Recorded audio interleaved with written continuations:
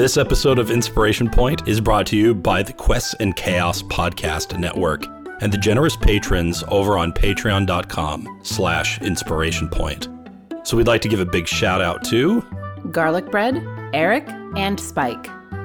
And at our Muse $20 level, we'd like to thank Prostaskius, Leroy, Kate, Jeremy, Jenna, Jacob, Falangor, Cheryl, A Bad Idea, Red Dead Coquette, and Robert Hans. Thank you for helping us bring a little inspiration out into the world. And now, on with the show.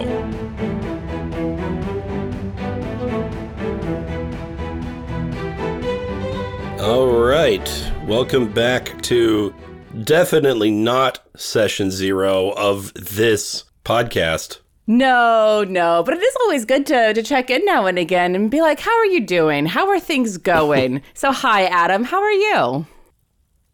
I am in a contemplative, sort of somber mood at the moment. I'm I'm not upset or anything. I'm just, I don't know, taking a solemn perspective, I suppose. All right. Everything good? I know. It's like, well, that makes me feel better. Not at all to hear you say it like that, right? More like it. I'm mildly concerned. Is everything okay? Yeah. Well, no, not really. We had some distressing news today, and not completely unexpected, but also not what we were hoping for. So. Oh, I'm sorry, man. I guess I'll just come out with it, and. Because I'm sure other people struggle with this kind of thing.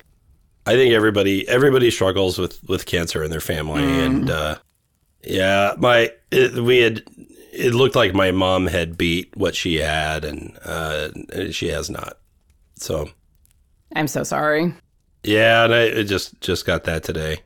But, I'm not as young as I used to be, and, my parents are getting long in the tooth, and it's a reality that everyone has to, kind of face, I suppose. And so I guess I'm handling it, but it does make you think about the things that you're doing and what you're putting out into the universe, the ether. Mm-hmm. And so to that end, I guess I'm not like asking for pity or anything. I'm just I'm very glad that we make something like this that I think is, whatever size the audience is, it's a very, I think, positive force for good in the world. Yeah, I completely agree. And the world always needs a little bit more positivity out there. Mm-hmm. Yeah, more positive content. And I guess it's just easier to make a lot of negative content. I mean, certainly it's easier to get people to click on it.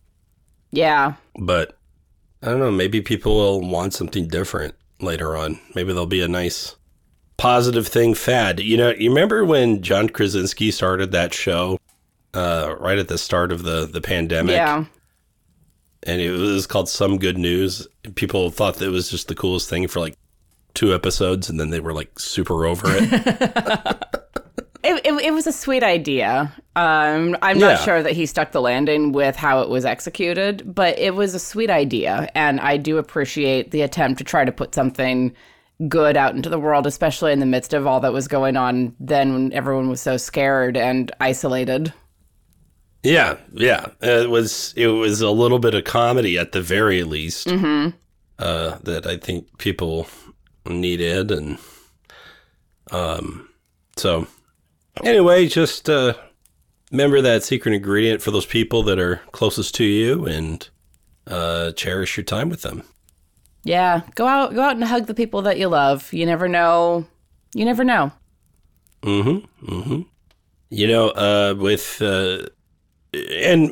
It's not like the fight's over. There's more to go, but I mean, it's not like she will live forever, right? Right. And so that is also like a reality that I think as grown-ups we have to face. And for young people, I know it's super hard for them. And I'm very fortunate to have not had to have faced that kind of thing much younger in my life, as many I know have.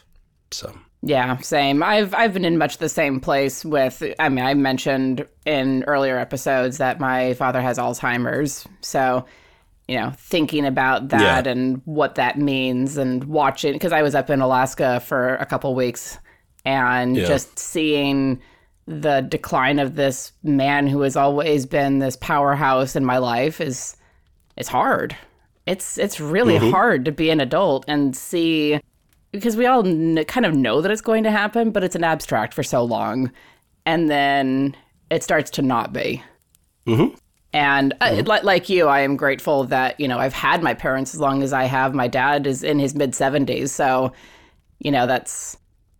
it's good that I've had him as long as I have, and figuring out what comes next, as we all must. Yeah, so I don't envy you in that position at all. I guess we all have our thing that we're wrestling with. It feels weird now to try to transition into talking about like role playing games and stuff like that. Because that's. By the way, this podcast, this is the first time you're checking it out, is not about cancer. But I think almost anybody who's like an avid player in these games will say how it has been a force of good in their lives, right? And how it's been helpful. Yeah, during the height of the pandemic, there were weeks where I was playing 9 to 10 games a week, because that was what was keeping me grounded. That was what was keeping me going day to day, because I was so lonely and scared with what was going on, that, role-playing games literally helped keep me going. So yes, I do not underestimate the power of that. And I think that's part of why it's so important for me to feel like I'm getting it right, and that I'm like innovating. I'm like moving somewhere, right? Sure, that makes sense. That's also a lot of pressure to put on yourself to be constantly innovating. Right. There's been times where I've been like, well, I'll just design one campaign and then I'll run it a bunch of times. It's like when that opportunity comes around, I never do it. I like that. It's like so unappealing to me, right? So it's what I want, and it's a lot of work, but it's like, I don't know. I guess that's part of what's worth it to me. And it's a funny thing that I don't know if I'll ever be able to completely convey to my parents, like what it is to me, because that's hard to put into words without like, injecting years of experience with something that you love. I can try to compare it to something that they do. It's also one of those things that's like harder to describe than I play the violin. Sure. It's like, like instantly I get it. There's all this information. I'm passionate about the piano. Got it. That makes tons of sense. I play Dungeons and Dragons. Well, what's that? Mm-hmm. Well, it's like a game, but also not a game, but it's also kind of like story time, but it's also not story time. And it's also wargaming, but it's not that. I do appreciate things like Stranger Things bringing Dungeons and Dragons more into the mainstream. And then when people are asking questions, having things like Dimension 20 shorts or little clips from Critical Role to send to people and be like, this is kind of what's going on. Like it conveys it a little bit better just to like be able to get a little bit of the experience. Well, and sometimes that can color their expectations. Yeah, sure. For good or ill. But it is nice to have it in the mainstream. It was nice to have the Dungeons and Dragons movie be a pretty okay movie. It was fine. It was great. Yeah, someone that I work with, I was chatting with on Tuesday when we were at work together, and he told me that he had seen the D&D movie. And he's like, he doesn't play D&D. He barely understands really about role playing games, even with like 4 people in the studio who talk about it. Mm-hmm. But because we had been talking to him about it, he was able to draw a little bit from that experience and then be like, this is just a really great movie. I had a lot of fun. I didn't expect it to be as silly as it was because, he had the expectation that Dungeons and Dragons was very serious. Like, you sit around a table and you stare at maps and you just talk in very serious tones. And I'm like, no. It's like 6 to 7 nerds sitting around the table in their pajamas yelling at pieces of plastic for coming up with the wrong number. That's very accurate. With like Cheeto dust all over their fingers. Yeah. And, stuff like that. It is social time for they who lack social prowess sometimes. Sometimes, yeah. And I say that as certainly not a disparagement. I think another part of the value of this show, however, is, hopefully helping people understand how to get along with each other a little bit better. Yeah. Because it's not just like a hangout play thing. Mm-hmm. It's also a creation thing. It's a creative thing. And creative collaboration is always kind of like a pool for some kind of discord, some butting of the heads. Sure. And I mean, social skills are exactly that. They're skills. They are things that can be learned. Yeah. Like, I know people who have more difficulty with it than others. And, it can be really hard if you're not starting from a natural, like, higher point, but you can get there. Yes, you can. And it's really satisfying when you watch somebody when you can see the lights sort of coming on for them and they're getting what you mean, right? And they're like, no, I really like this. And not everyone experiences that. Some people give it a fair shake and they walk away, and that's perfectly fine. Totally fair. I spent a lot of last episode talking about how I don't like football. It's not like I don't understand that the game itself is important to people. Sure. That athleticism and exercise and achievement and IRL feats, are cool. It's just not your thing.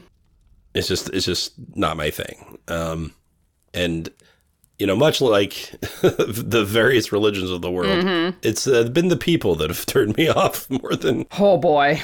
Yeah. Than a lot of things. We won't go too deep into that one. That could be its a whole other conversation. But today, we're looking at the beginning of those creative processes, the moment when you get everyone together for the first time and you have your session 0. Yes, because I think the best follow-up to talking about death is talking about new beginnings, right? So, yeah, I was thinking about session 0, obviously, because I have a big session 0 coming up very soon. And by soon, I mean tomorrow. Yes, we're recording this the day before before the Westgate session 0 actually happens. It won't come out for, another month. So, I get the sneak peek on some of the session 0 stuff. Right, maybe there'll be Tiana edits that are like, this did not work. Do not try this. Oh, now I'm going to have to think about that while I'm editing to be like, to like make notes about the different games and whatever and be like, nope, don't do that one again. Or, hey, that worked out really well. I want to try that in every game that I do from now on. At 35 minutes, Adam said this. We'll see results. I mean, you joke. Question mark? I mean, you joke, but I am pulling up my notebook specifically to take notes on some of the suggestions that you're about to make. A professional editor like you taking timestamp notes? No way. Never. Not a chance. Not a chance. I mean, Andrew used to timestamp me just for swearing. I mean, sidebar, I don't often timestamp. I do a little bit more when I'm producing for video content, but that's because video is so specific in how you have to edit. I have gotten to the point where I can cut words in the middle of words and make it sound like because I have a stutter, so I'm able to cut it. If I do 4 repetitions of the same word, I can cut it so it sounds like there's only 2, which is slightly less embarrassing. Okay. And I've gotten very good at cutting in the middle of the sound, in the middle of the WAV file.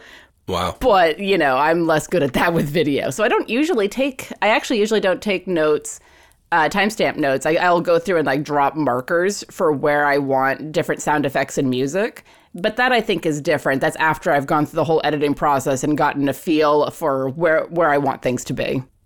Well, that is, yeah, I mean, I guess it's the same with art. Like there's a bunch of steps I teach to the kids to do, and then I skip most of them when I'm doing my own thing. Yeah. Well, I mean, once you've internalized the steps, you can choose whether or not to use them. It's like the rules of grammar. You know, if you know them, you know when to break them, and you know when they don't work. Hey, for some reason, I still understand caveman speech, you know, in cartoons and stuff. You know, it's shocking how that works out. Yeah. Anyway, Session Zero, you know, we've talked about Session Zero on this show many times in the past. But what I wanted to get into is something I haven't seen very much of, and it's this idea of Session Zero activities, like fun ways to interact with each other during Session Zero. So for those of you that don't know, Session Zero is usually a time that players and the GM get together and they discuss the campaign and they make their characters. That's probably the simplest way to put it. Yeah. What are some typical staples you see in Session Zero, just real quick to get that baseline? The things that I insist on in any Session Zero that I'm part of is going over things like safety tools. So, you know, making sure that everyone knows that the X card, which is this thing very much does not work for me. We need to stop and reassess is effectively what that is. Make sure that that's in play, find out, you know, talk about tones, the tone of the game and themes that are going to be part of the game. There is no, for my games, there is no racism, homophobia, or sexism because I don't deal with that. That's too much real life. I'm not interested in that. But, you know, I also say that other GMs have different opinions, which is fine. I'm not here to yuck other people's yum. I skirted the edge of that rule during my last session of Gnarled Frontier, which I haven't heard anything back, but, you know, I don't know if I'll do it again.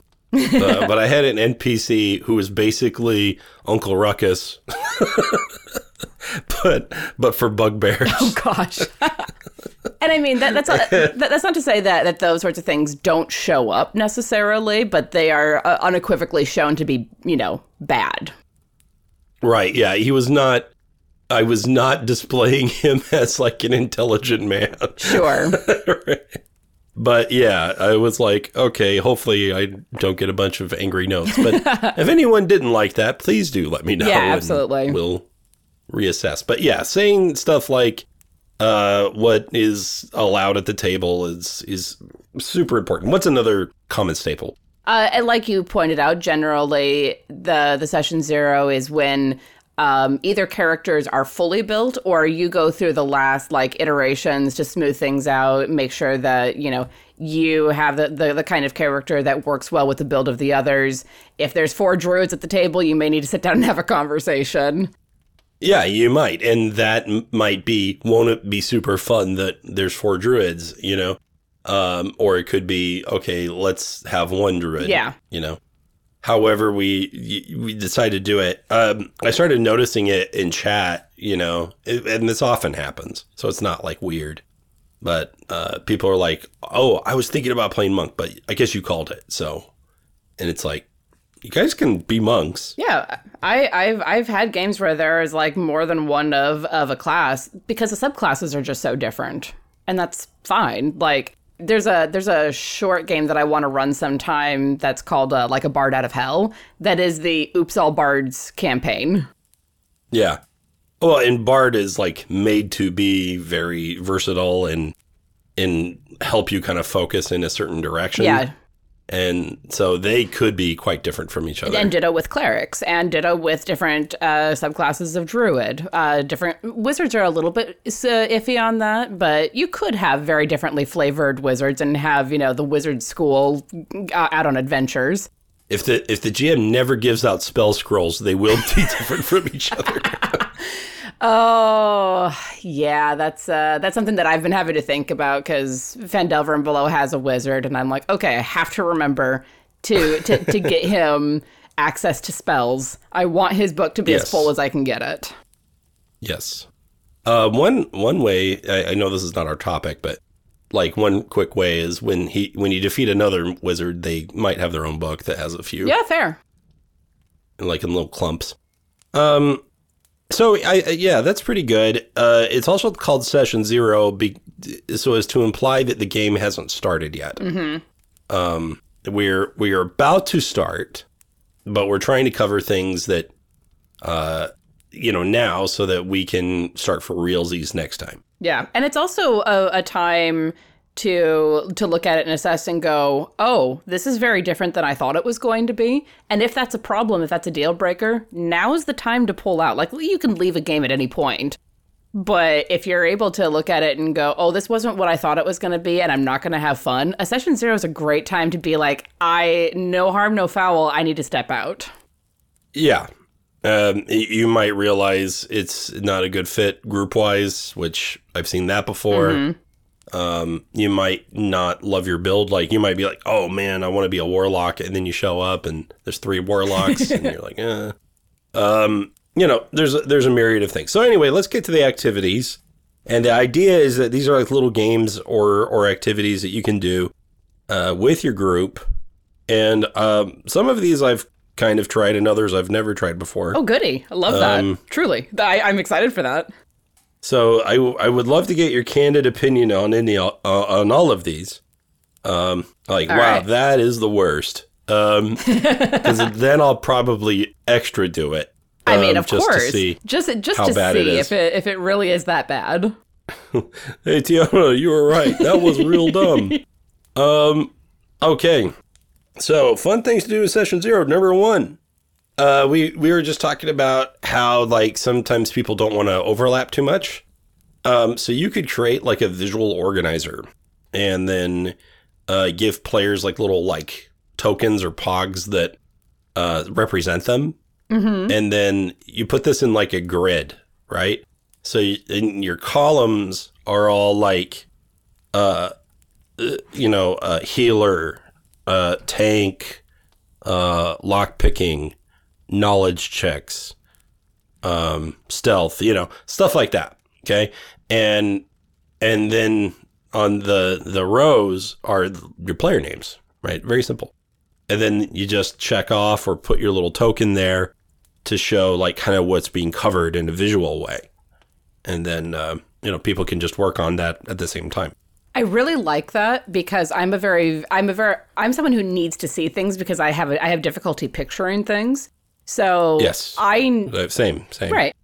And I know the classes well enough that I can be like, oh, you're playing a rogue, you likely have X, Y, and Z. But it's really nice to be able to lay it out and be like, I'm going to be the skill monkey. You're going to be more of the charisma person. This person's the healer. This person's the tank. This person's probably the DPS. We'll see how the build actually works out.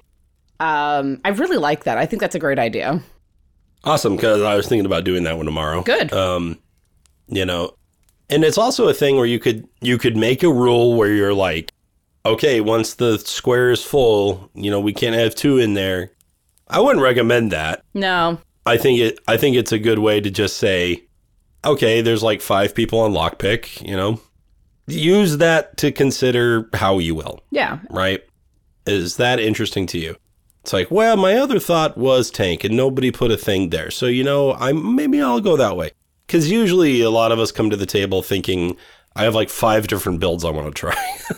So at least once you get like kind of avid about it.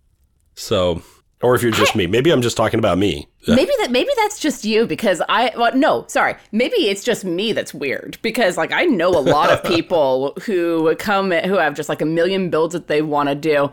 I build each character for each campaign, and it's kind of based on what's already there. Like, I'm planning to play a Forge Cleric for this game coming up, because, Cleric is kind of my go-to, and I've never played a Forge Cleric before. And, all that I really have in my head right now is Gwendolyn Christie as Forge Cleric. That's pretty much all. Yeah. That's pretty much all I've got right now, and it's like, and I'll be developing the rest of it as I find out what everyone else is doing. Oh, I just came up with a interesting idea how to use that. Anyway, yeah, no, good call. Weapons are going to be important in this game. Yeah, that makes perfect sense. So, yeah, that's one. Hey, Editing Tiana here. I'm not going to be doing this for every one of the points, but I did want to interject with some insight from the future of when we recorded this for the ones that we actually did for the Westgate Session 0. So we did do this one. It was the second thing that we did in the overall Session 0, and I didn't like it as much as I thought I would. So it was something that would have done better if we had actually talked about our character builds in depth as part of it or before that section came up, which we really hadn't as of yet, and it kind of made things slow down a little bit. So what we had a divided up board on Roll20, and we put our tokens into things that our characters would specialize in. So things like the diplomat or the tank or DPS, if we were single target or multi-target, if we were ranged or melee, so on and so forth. It did help us get a reasonable view of what was in the party and what was missing from the party, but it slowed things down a lot because it forced us to focus on our own individual stuff and not necessarily how it fit into the overall pattern, which was interesting. I didn't see that coming in particular. I think I would like to try it again, but in a little bit more of a controlled fashion where it comes after the full, hello, my name is Hakoi, I am a Forge Cleric, and this is my deal. And just run down the list that way so that everyone would have a generalized idea of who each person was in advance. Anyway, it's an interesting concept and I wanted to play with it some more, but I didn't like it as much as I thought I would. Okay, here is another one that is, you're definitely going to, raise an eyebrow to this one. Okay. It's the same kind of idea, but it's a character draft. And so take a bunch of character attributes, like I said, and instead of putting them in a grid, make little cards or Post-it notes or something like that just say them, okay? So you have a Post-it note and let's say it says Paladin, okay? Mm-hmm. And then you have another one up there and it says Stealth. Another one says Archery, whatever, okay? And then what happens, honestly, it would probably work better if it was just race, class, background. Sure. Right? Something like that. Something simple. So, and that's already lots of cards. And then the idea is for however it is that you selected this, somebody goes first, they pick something off the board, and now that thing is no longer selectable. Right? And then you go down the line, and when you get to the last person, you then go in reverse order. So the last person essentially goes twice. Right? And then you just pick things off the board, and that ends up being kind of how you choose what your character gets to be able to do. It guarantees variation. Other than that, it wouldn't necessarily help. Right. Other than it's just kind of a fun thing to do, right? And it could be at the end of the experiment, you're just well, I hate what I got. Okay, fine. Let's redo it, Sure. Or maybe there's so many cards that even within your limits, there's still plenty of choices. I don't know. I think that could be a fun thought experiment to play around and then be a Minotaur Bard. That wasn't something I would have thought of on my own, but that's what I ended up with. And that's an interesting idea. I would very much hesitate to do that for actual character creation for anything more than maybe a 4 to 6 shot. Right. Yeah. Something maybe smaller. This is also one of those things where don't just spring this on your players. By the way, this is what we're doing. Because this could definitely alienate people if you're not really, really cool, Yeah. It's just ask first for a lot of these. Yeah, well, and that one specifically, because I've been watching people talking about character builds in the Discord, and it's that particular requirement would need to be part of like, hello players, welcome to the game. Here's how we're doing stats. Here's how we're doing races. Here's how we're doing feats. And this is how you're building the characters. Full stop. Yeah. Yes. So I think that the two ideas that I've listed are similar. And the first one's probably the much more approachable method. Yeah. Though the second one may be more exciting, let's say. But exciting can mean a lot of things. Well, sure. There is a reason why there's the curse, may you live in interesting times. Right. That's literally a line that your main character will say over and over again, like just one of the click-on lines in Baldur's Gate 3. Oh, really? It's like, I shouldn't have wished to live in more interesting times. You know, I was saying the other day that I really wish that I could stop living in unprecedented times because I'm really tired of it. Well, to be fair, everyone did live in unprecedented times. I mean, every time is unprecedented in some way, but it was specifically around everything going on in the House of Representatives right now, where I was just like, really? Can we just have adults in the room for 5 minutes? Not get into politics, but that was definitely the moment where it was like, this is truly unprecedented. This has never happened in our history. What is going on? Unprecedented? Anyway, it is actually precedented, unfortunately. Like, like removing a guy is one thing, but they've been acting like children since Jefferson and Adams. Oh yeah, it's tale as old as time. We have yet to have like someone get caned on the Senate floor. We haven't had that in a couple hundred years. So Yeah. It's been a while since Burr and Hamilton. Yeah. And at least they did it outside, so that's something. Okay, so Kahoot questionnaire. So I'm an educator, so I'm familiar with some of this stuff, maybe more than others. Your kids, or the younger people in the audience might be more familiar with Kahoots. But basically any sort of app or even just sitting around with note cards and asking trivia questions. Oh, okay. This is an interesting way to sort of earn points. And I'm going to talk about what you might be earning points for later. Okay. But this could be questions largely about rules, right? Or how the systems work. Like, in order to disarm an enemy, you must, and then like someone buzzes in and says, right? And then maybe that gets rewarded or not. And either way, it results in a discussion and an explanation of some of the more arcane things out there. It's a way, I think, for a GM who's maybe been with a group already to shore up some of those places where they saw that it was weird or a little bit weak. For sure. Make sure that they know things like the actual flanking rules. Right. Like in, are we going to use that and that sort of thing. Mm-hmm. It's a way to kind of get some points, which are going to be for the fun rewards later. And it's a way to, again, just review the book. I wouldn't make like 100 questions necessarily. But, just get some of the big ones that are irritating you. Maybe a few inside jokes for your group. Sure. How many, I mean, you are an educator. How many of those sorts of questions would you come up with if you were doing this for your like D&D club? So I would probably say like 20 questions. I think 20 is a really great number. So that way it's like, okay, that was a fun diversion, but I'm done and I'm ready to do something else. Sure. The other thing is you don't want this to be so much prep on your side that you're like, oh my God, session 0 is usually the more relaxing thing for the GM. And now this is my big stressor. The other thing you got to be careful with is start like coming off as like condescending. Like, okay, kids, let's make sure that you all know. It's like, bro, we're all the same age.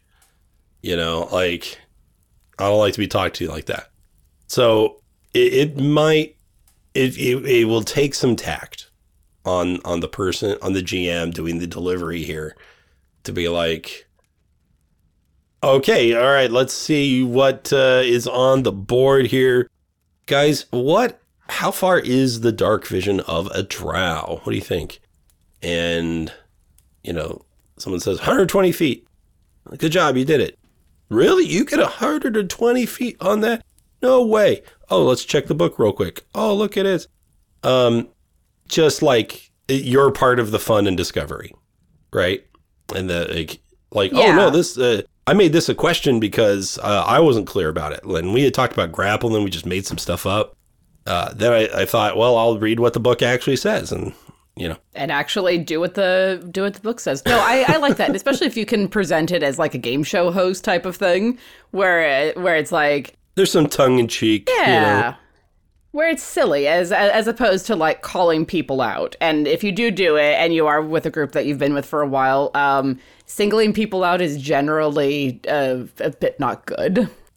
Absolutely, at least not in front of other people. If you're gonna talk to people about behavior, do it in private first. So here's another education-y thing you can do. And I keep coming back to Post-it notes because they're like cheap and accessible and just easily, a really easy way to visualize information quickly, right? So, because the most you can usually put on a Post-it note is about a sentence. Oftentimes you just put one or two words. So, but anyway, you brought up flanking.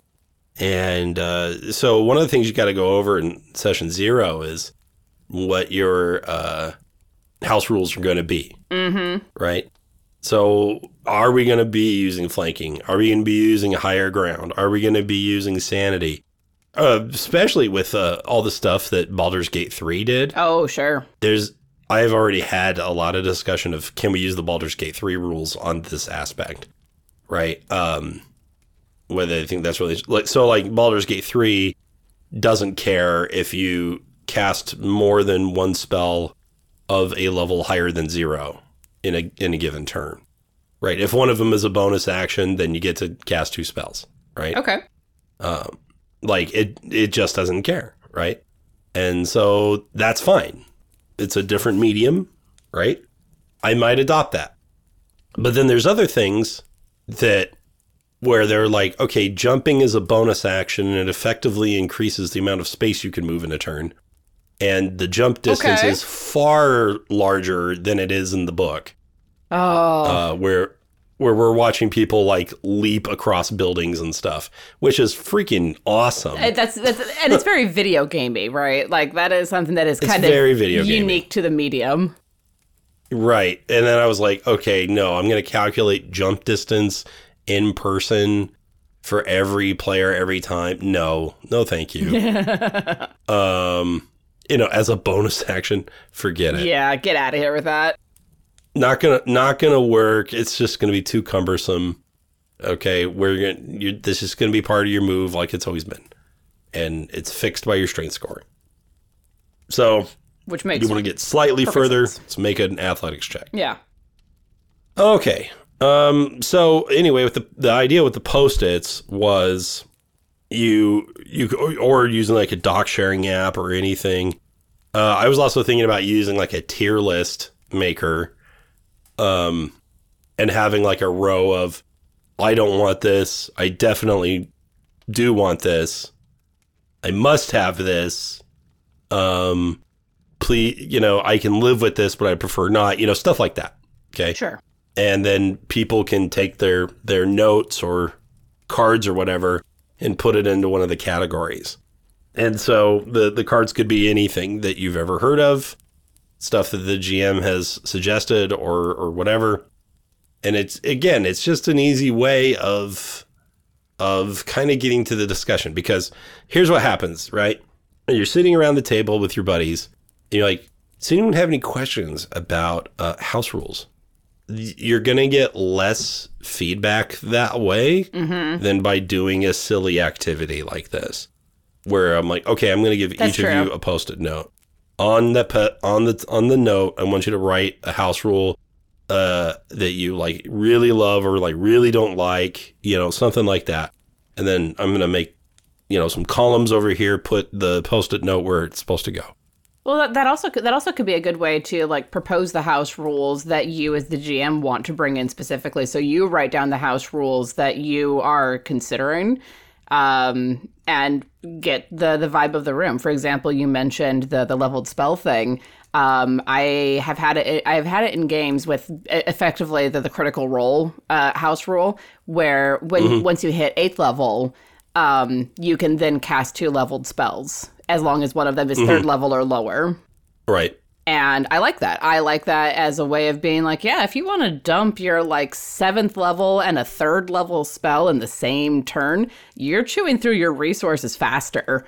So I'm okay with that. I'm going to encourage that even. But I also think that that's a good way of dinging as you level up. Yes. And you don't necessarily want to overload players with options too early. Yeah. I was having that problem on Baldur's Gate where I was respecking characters. Oh. And then I was already at level 12, which is the max in the game. And I was like, this character's too complicated. I put him back in and I made a champion fighter. Yeah, I mean, I was like, perfect. Champion fighter is a great thing to default to if you're just like, I cannot brain. I've done that with when I've come into campaigns, just been like, I have no brain, so I'm going to do something where it's like I hit the thing twice and then go back to what I was doing. Absolutely, and you know what? He's perfectly effective. Yeah. So no problems. But yeah, I think that could be a fun way for players to also propose house rules or other rules that they are interested in having in, like flanking or attacking from above or that sort of thing, because those are optional rules, I believe. Mm-hmm. Yeah, they're optional rules. And then, of course, there's what the DMG has to say about them. And then there's what, you did at, Fred's house and the way you played over there, right? It's like every time you sit down to play Monopoly, every table has a different idea about what free parking does. Mm-hmm. What's your house's version of free parking? So what we would do is all of the fine money would go in the free parking space or in the middle of the board. Oh yeah, we do that too. And then when you land on it, you get the pot. Yeah, that's exactly what my family does. It gives that corner a little bit more zest. A little more zest. And personally, I've had to make some rules about jail because jail should be called sanctuary in the later parts of the game. Yeah. Anyway. Okay. So one way to just go over house rules, because this is the kind of thing I do with students about various other topics, of course. And it's just because, again, if I sit there and say, does anyone have any questions? The answer is going to be no. Yeah. Right? Or it's going to be the one kid that always talks. Yeah, that's true. And then I'm still not going to be able to get, the shy person to say anything. And then I'm going to call on them and then they're going to feel called out and embarrassed and they're going to freeze up more. It's not useful. If it's amazing with just putting a little piece of paper in front of them and a pen and letting them just put it up hidden with everybody else, gives them just that little bit of confidence to think. That little bit of anonymity is really nice. It's very nice. It's very nice. And that took me a long time to realize I didn't just have to try harder to make everyone learn the way I thought that they were supposed to. Mm-hmm. I feel like that's the first level up as a teacher is what I was taught in school works sometimes, but it is not the be all end all. I mean, everything about adulthood has been that way for me. Yeah, very fair. Hey, Editing Tiana here. We did this one. It was absolutely fantastic. I actually did not expect it to be as good as it was because it kind of started off a little bit slow. We were on a page in Roll20 where Adam had put all the different house rules that he was suggesting, things like dealing with encumbrance, dealing with things like taking Goodberry out of the game entirely. Some things that we have discussed recently. But then he threw it open and said, what are the house rules that you are most interested in seeing? And it turned into a really great discussion because everyone had something that they had either played with before or they had seen somewhere else, and everyone brought something in. And it made for some really interesting, great discussions that I think are going to really carry into the game. So I loved this. I highly recommend it. I think that it should be in pretty much every session 0 if possible. Okay. This one I think almost everyone's done. Just a simple form. It's not really an activity necessarily. Mm-hmm. Although it could be thought of that way if you release it and give it to everyone at the same time and you're all sitting down to do it. The form is just going to put everything for your session 0 in a basic, like, click on your favorite, write a small sentence, kind of responses like you would see in any form, right? Sure. So I might ask questions like, what sort of video games would you like to take inspiration from? And then I might list like 5 games, and maybe maybe it's multiple choice, maybe it's like a check all. Google Forms is super easy to use. Oh yeah, it's great for that. So I like it. Plus you get to look at the data afterwards and go, a lot more people like this than I thought. And you don't necessarily have to feel like completely bound to it. But it's certainly worth a thought. Well, and it also helps you get the vibe of what people are actually looking for, so that you can come in with your tone plans, and then not you don't get surprised if the tones vary, because you've sent this out before pre-session 0 while you were planning to be like, what are you guys looking for? What kind of thing are you interested in? Yes, and that is why I ended up going with Greek fantasy. Yep. I think if I had just done whatever I wanted to do at that moment, it probably would have been Theros specifically, which basically is Greek fantasy. Yeah, basically. It's just the gods would have had different names. And I did like that it was like more tied to real life, because then Kate could use her geekiness over Greek myths, which was great. Yes, every now and then you guys would be like, "Well, wasn't it this way?" And I'd be like, "Not this version." Why, yes, of course. Isn't that strange that it's not that way? Peculiar. And they're like, "Oh, he didn't know." Honestly, I never read that as you didn't know. It was more for me like, he's good. chosen not to go that direction with that. I'm a good actor then. It helps that I can't see you. There was one time where I was like, okay, no, I legit did choose to go in a different direction. But the gods are fun that way. They can just make them what you need them to be. Well, and there's so many versions that you might as well. You might as well. Hard to keep it all straight. Mm-hmm. They certainly don't try. Yeah, so I the next bullet point I had here was my reward system, but I'm going to come back to that later.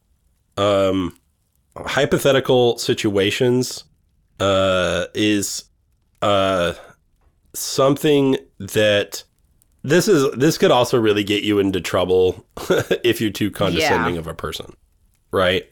So it's basically a series of scenarios that you ask as questions. I'll just give you the example. Okay.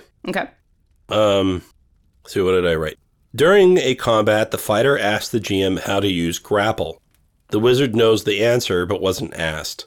What should the wizard do? A. Defer to the GM. B. Blurt out the answer. C. Offer to answer. D. Wait a tick before offering to answer or simply answering.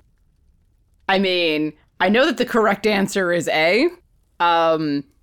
My unfortunate tendency is to tend toward C or D. Well, I would actually, well, on the one hand, I appreciate that, and I like A very much. It may be my favorite, right? I know it's your favorite. But I think D is very acceptable, right? I think that C is also pretty good. I think the only wrong answer is B. Sure. And the reason I believe that the wrong answer is B is because as a GM, I don't like when questions are directed to me and then other people answer it because I feel like I'm being undercut in my role. Mm-hmm. Right? Whether or not that's rational, that's how I feel about it. So I'm not going to necessarily say, Tiana, that's correct or incorrect, right? As much as I'm going to just want to talk about it. So that's a situation that could realistically come up in anyone's game, right? And so that was just a different way of saying, here are some of my preferences as a GM that could be a little bit more discussion oriented. Sure. No, if you say, if you answer B, you're an idiot and you should go home. Obviously that's starting things off on the wrong foot. That's starting things off on the wrong foot. I think I will take that advice and just go home. Not because I disagree, but because I'm getting a vibe. Hardliners are hard to play with. They really are. They're really hard to play with because I'm the kind of person that needs lots of grace. Oh, I think everyone is. I think everyone needs a lot of grace, whether they want to admit it or not. Very true. So anyway, you could create a handful of these. I would say 5 or 6.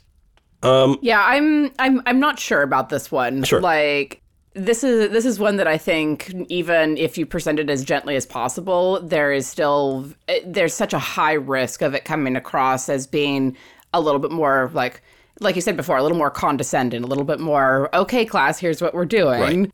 Right. I think this one, for me at least, is too high risk for too little reward. Yes. So maybe I'll put this one in my pocket for when I literally am working with students and not with like people my own age. Sure. Because, we definitely don't like that as much. Unless I were to, I might offer it and say, here's the thing I would like to do. What do you think? And if people opt in, then great. Sure. And offering that as an option might not be a bad idea, just to be like, what are the social mores here so that you can discuss them in advance without running up against them in the middle of a situation and then, having that replay in the back of your head for the next 30 years. Yeah, 100%. Okay. The next one, this one's really easy. This is the combat test drive. Sometimes your build makes sense in your brain and then you do it and then you're like, oh, I don't like that. Plus it's fun. Have a combat that's either part of the canon or not. Probably isn't. And then players probably still have at least a week before your next session, right? So they can still make adjustments. And then maybe you can draw more of a hard line after that. But, if one time I played a character who was a Yuan-Ti Eldritch Knight who was focused on like poison spells as like a theme. And I thought that was super cool. And then I played it and I was like... That also sounds incredibly limiting. It was insanely limiting. Plus it turns out that like a lot of things resist poison or are immune to it. Uh-huh. And so it was like, neat idea, probably for a monster, but not great for a player. Way too limiting. And I was like, you always have to come back to, if I was a champion, would I have more fun? That's my measuring stick. It's a good measuring stick. I honestly really love this idea. I think that it's a great way, especially if people are trying out a class that they've never tried before. It's a great way to have an absolutely no stakes trial of the build that you're thinking about going into. I like that a lot. I think I may borrow that in the future. Good. Another thing that it will do is it'll let you know kind of where your players are at knowledge-wise without having to ask them a lot of questions. So if they're like, how do I do my attack roll? You're like, oh, okay, we're going to start at level 1. Yeah, we need to start back at the very beginning. Okay, cool. Good to know. Right. If they're like mashing all their macros beforehand, I might say, let's start at level 3. I think we can skip the tutorial. So it's a good way of knowing that. Yeah. Okay. Player character relationship conspiracy board. I love conspiracy boards. One of my favorite things when I'm into the redacted reports is when we sit down and just like throw all of our knowledge out and see what connects with what. I love it. Yeah, murder boards for the win. Even just like whiteboard, like with a bunch of people like up and writing at the same time, there's good energy there. Yeah. I like that. It really is. It's this beautiful collaboration because it's like, oh, you have this. I can connect to this. Yes. And that's part of it this is something, we talked about during Fate School quite a lot. as like, it was even part of the character creation was like how you were connected with other people. Mm-hmm. And so I'm like, well, that makes a lot of sense. So like, let's say we write your character name, Grogthar, and it's just a note. And then there's the other player, and it's Mazelda. And then they are going to string together, but they can't. It's just not just a string. They have to go somewhere together, right? And then you have to explain how that happened. And so card number 3 in this case might be like house fire. Ooh, okay. You know, or kidnapping, or, natural disaster. You know, whatever you want. Mm-hmm. And then it's like, okay, Mazelda and Grogthar, explain to me how this worked, right? And then they can kind of improv and explain, right? And now they're tying their characters together. Yeah, I like that a lot. Yeah, and then other players can be like, oh, I have an idea. I want to be in there too, and I'm going to string over there as well. And this is how I was involved, right? And that can work. Editing Tiana here. As I said in the actual episode, murder boards are one of my absolute favorite things, and I loved how this one came together. So the way that we did it was there was, in the center of the board was Westgate. In a circle around Westgate were the themes of the overall game. So it's things like the threefold god and the heresy about that, about people's souls disappearing, about soul weapons, about undead giants that are happening, and a vigilante running loose in the city of Westgate. And then outside of that was all of our names. Now, this was the point where we all introduced our characters to each other and kind of what their deal was. I think that part should have come before our grid thing. But again, that was something that I would want to play with and see what exactly would work. But as we went through, we were looking at all the different things and saying, okay, what would my character be most interested in?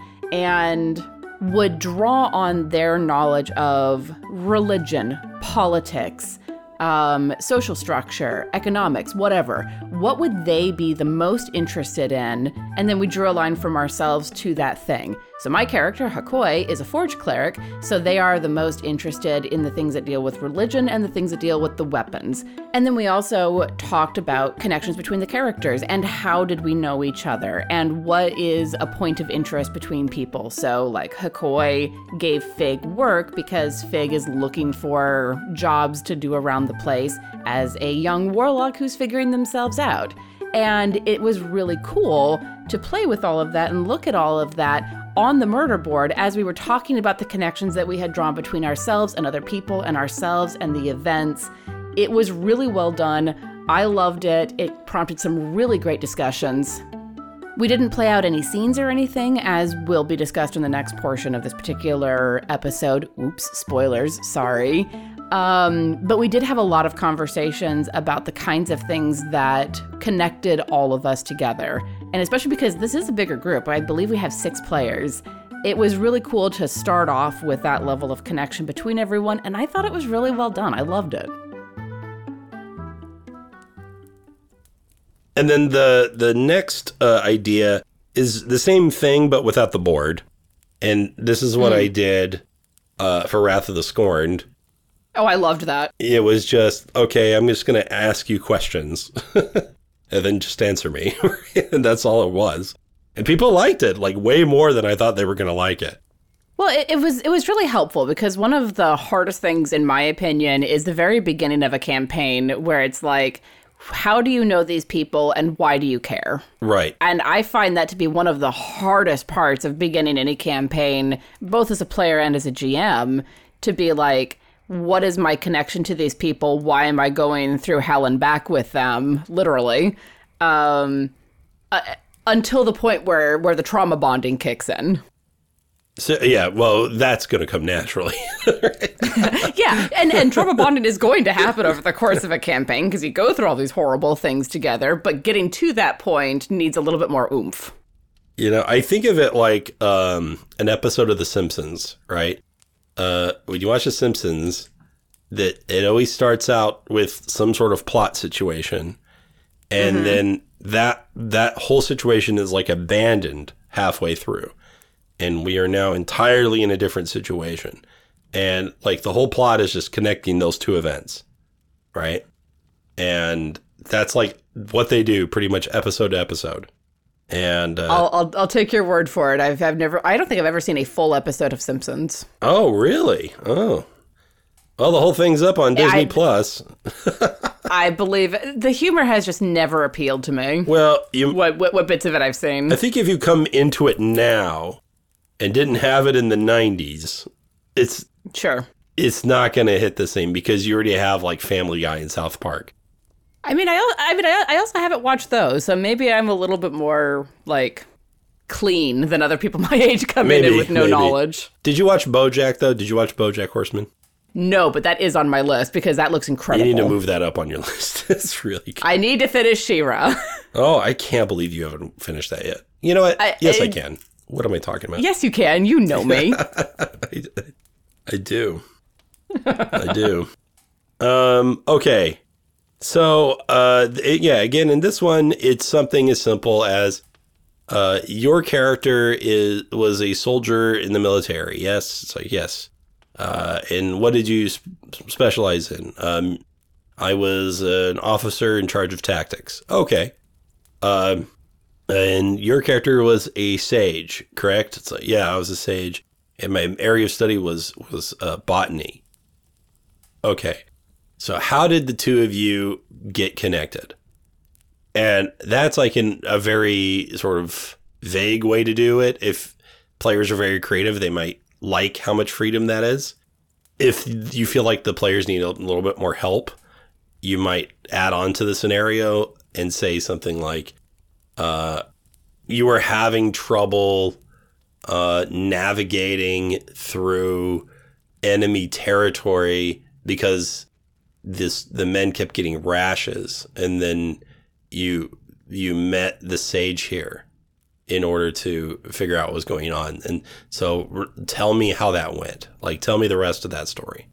And they can either do that in character. Like, it was funny when we did this for Wrath of Scorned. Sometimes I was expecting people to just answer me back in the same way I was asking, which was like, well, maybe what we did was blah, blah, blah, blah, blah. But instead, it was like, ho there, my name is Gorthrak, And then they would just dive right in, and I'd be like, great, awesome. I'm not going to do anything.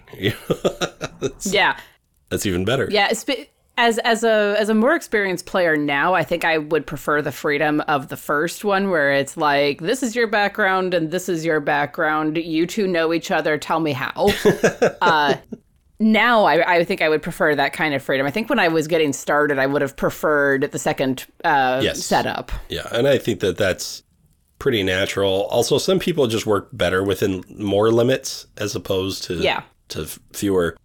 Again, stuff I've learned from teaching. Well, and it's very true. I've run into that, just as an example, some forms of poetry require a whole lot more like structure and whatnot, but the creativity within that is part of the creativity is working within those structures to say something new. That feels like that's often the challenge. How do I say something new with this? Yeah. All right. So the last thing I wanted to talk about was like a reward system and what some of those rewards might be. Okay. And so one thing I used to do is I would reward my players for adding stuff to the game during the game, right? So I would say stuff like, draw me pictures or write me journal entries in character or whatever, and then I'll give you stuff, right? And so I still like to do that. But the problem is when I was doing this, like at first back in my old college days, it was on a very individual basis, which made the most sense to me, right? So Andrew used to like not do his homework and then bring me 12 drawings of his character so he could like get half a level practically, Oh, geez. And then I'd have to give it to him. And then the next thing I knew, he had like 2 levels on somebody, who had 2 levels on someone else. I mean, I'm all for asynchronistic leveling, but that seems too easy to game. It was. And then I also gave arbitrary, like, roleplay XP only, which was, like, such a mean thing to do in hindsight. I would never do that again. So what I'm saying for the idea of a session 0 is people show up with a bunch of stuff ready to go, right? So they're showing up with like backstories that are like well composed and have visual aids and all kinds of nonsense. And then, you know, someone's in costume or has a prop that they made, you know, whatever, you know, all kinds of ways to contribute creatively to the table and go, I care about this. Or the person who just cooked dinner. Sure. Absolutely. Like, I got the official D&D cookbook, and one of these days I really just want to like make a feast before we sit down and play. But that's, you know, that's a very like, it's the first session, we're going to do this. Yeah, I think everybody at the table would be like, well, I mean, obviously she gets 3 levels. That's fine. You know? That's only fair.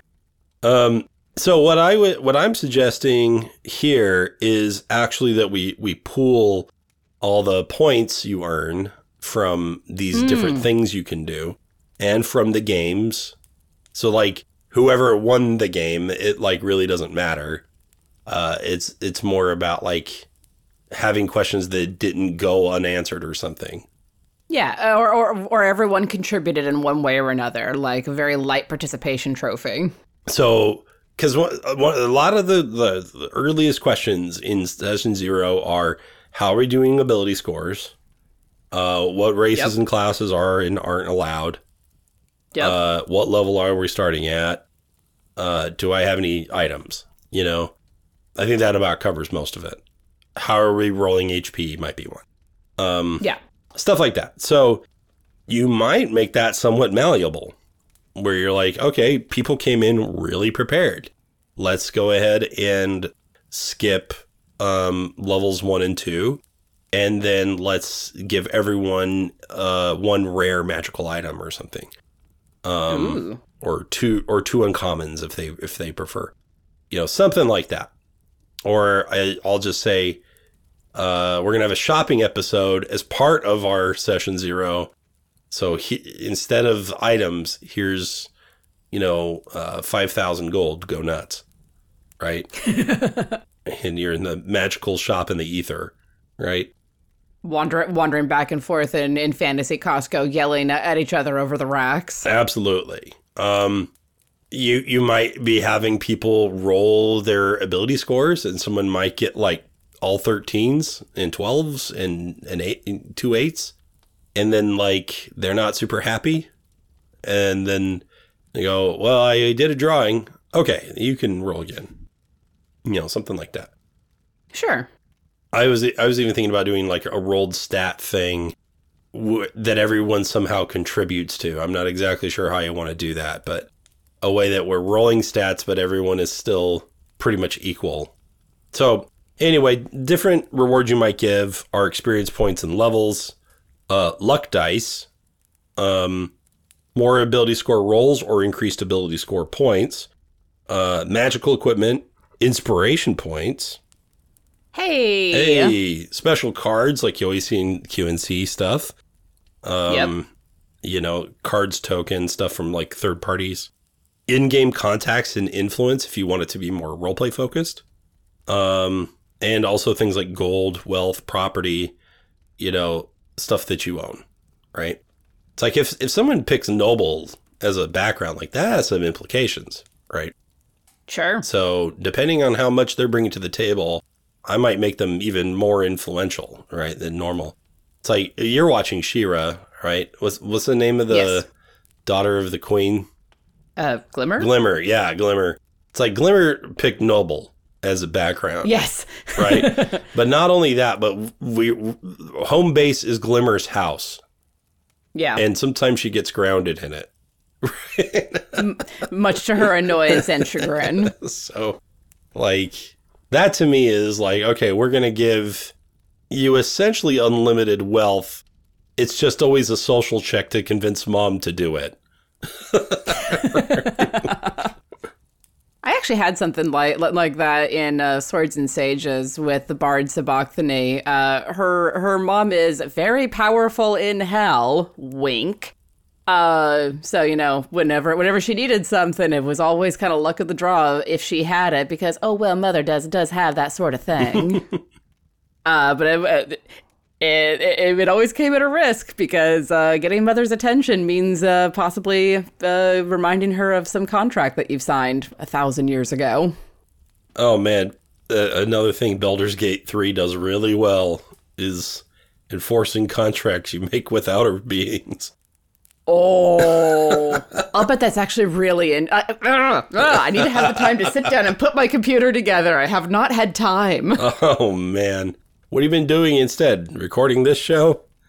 Recording this show, editing this show, making sure that the interludes episode of Redacted Reports went out so that people could cry. The important things.